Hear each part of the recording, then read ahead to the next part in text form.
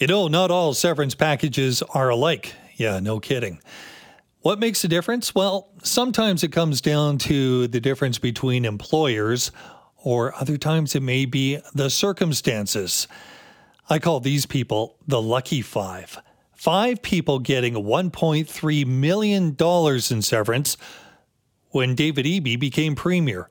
Why? Well, the payout is just one part of a very nice set of circumstances for severance payments funded by the BC taxpayer, and it does come into play in this case during the transition from NDP Premier John Horgan to NDP Premier David Eby. Didn't even switch parties. The total again $1.3 million for just 5 people. Person that's written about this and some of the circumstances behind that joins us now. It's Rob Shaw, political correspondent for Czech News. Rob, one has to wonder, is this really all that surprising? I mean, who are these people and why are they getting this sort of severance?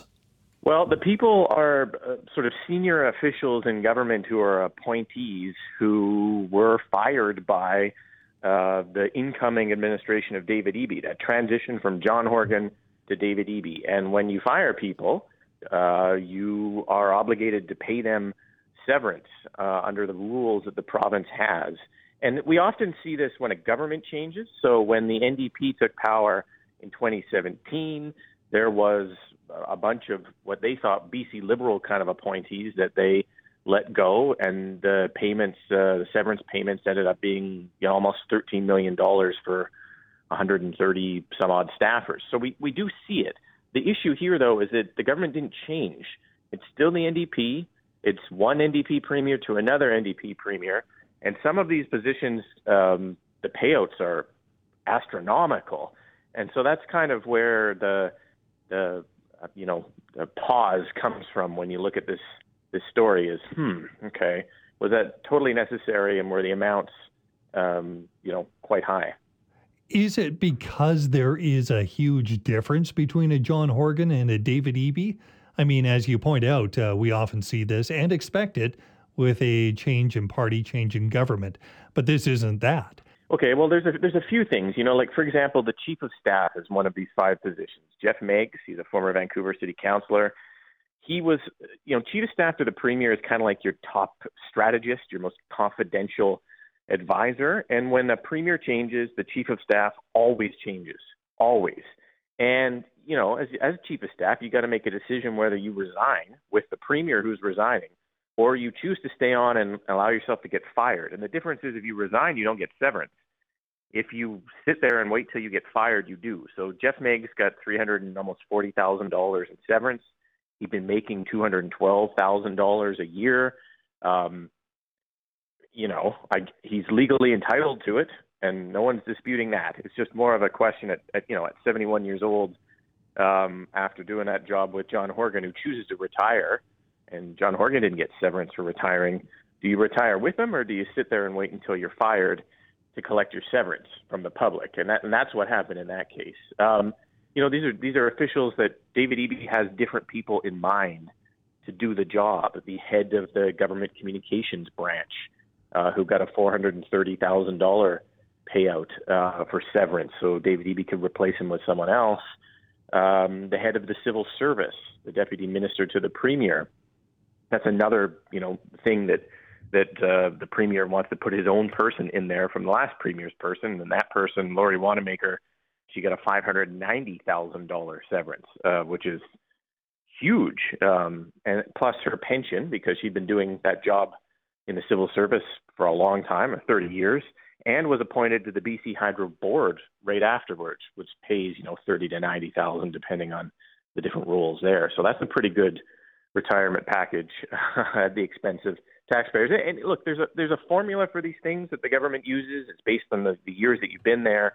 It's based on your salary before you were fired, and it's based on your future years of employability and age and things like that. So it's not like the premier set these numbers, but they are what they are. They're public funds. So is this going to be something you think that's going to kind of weigh on the government? Do they have to address it, or is it just going to fade into the background? Yeah, I think it'll fade into not to be cynical, but I think it'll fade into the background because people have seen this before and it's Christmas and they got other things on their mind. They might be waiting at BC Children's Hospital for hours because of the flu and RSV that's going around. They might be trying to make a credit card payment or dealing with a rising interest rate. It looks obscene, these numbers, and because they are obscene. Almost $600,000 to sever someone out is an obscene amount of money. But it was a decision that was made and it was paid out. I think I wrote a column about this where I did highlight one particular person who looked like, this is the deputy chief of staff to the premier, Amber Hawken, who looked like she was retiring and sent out a note to the staff saying that she was moving on and choosing to go on to a new adventure in her life, and still got severance anyway. And typically that's not the case. In this case, there was some sort of constructive labor relations dismissal thing going on involving the job and the job changing. And she just accepted the job from David Eby and then was fired on the day that he was sworn in. And so she managed to go from just changing jobs to getting $189,000 in severance. And so that does draw a question. I'm not sure if the public funds were well used there, and I'm not sure the public funds were well used in some of those other payments either. But it's a system that exists, and it's a formula that exists, and all governments have used it. And I know, if people want to debate it, I think talking about whether it should be reformed or capped or altered, or certain jobs should, have certain things that when you accept the job that you're accepting a certain level of risk. I don't know. There's also a reason for it too, and that a lot of these jobs are precarious, and sometimes it's a fair way to compensate someone when they're politically on the edge. But it's a stiff bill for taxpayers to swallow at this time of year. Do they go to a human resources to ask questions about their best interests in departing? And if so, do we have any access under Freedom of Information to find out what those emails may have been? Something like, how do I get the most money when I go to leave if I was to leave? What are the best circumstances to put it under? Yeah, well, they do have access to HR specialists. There's a whole government bureaucracy that talks about people and their pensions and their payouts and their salaries and their severances. And so they for sure do. I'm not sure we would get access to that. There's privacy rules under FOI involving people's personal information and their personal finances that we may or may not get, even though it's public money. It's a good question, I guess, and it might be something someone looks into for these cases.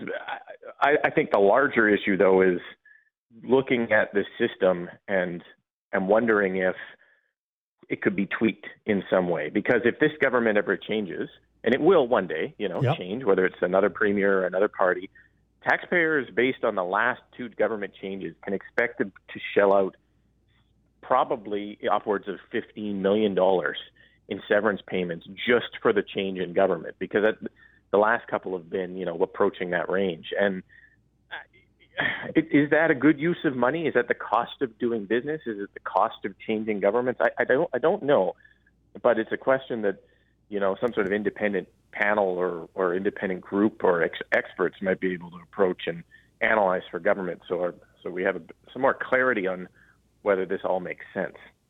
Indeed. Rob Shaw, political correspondent for Czech News.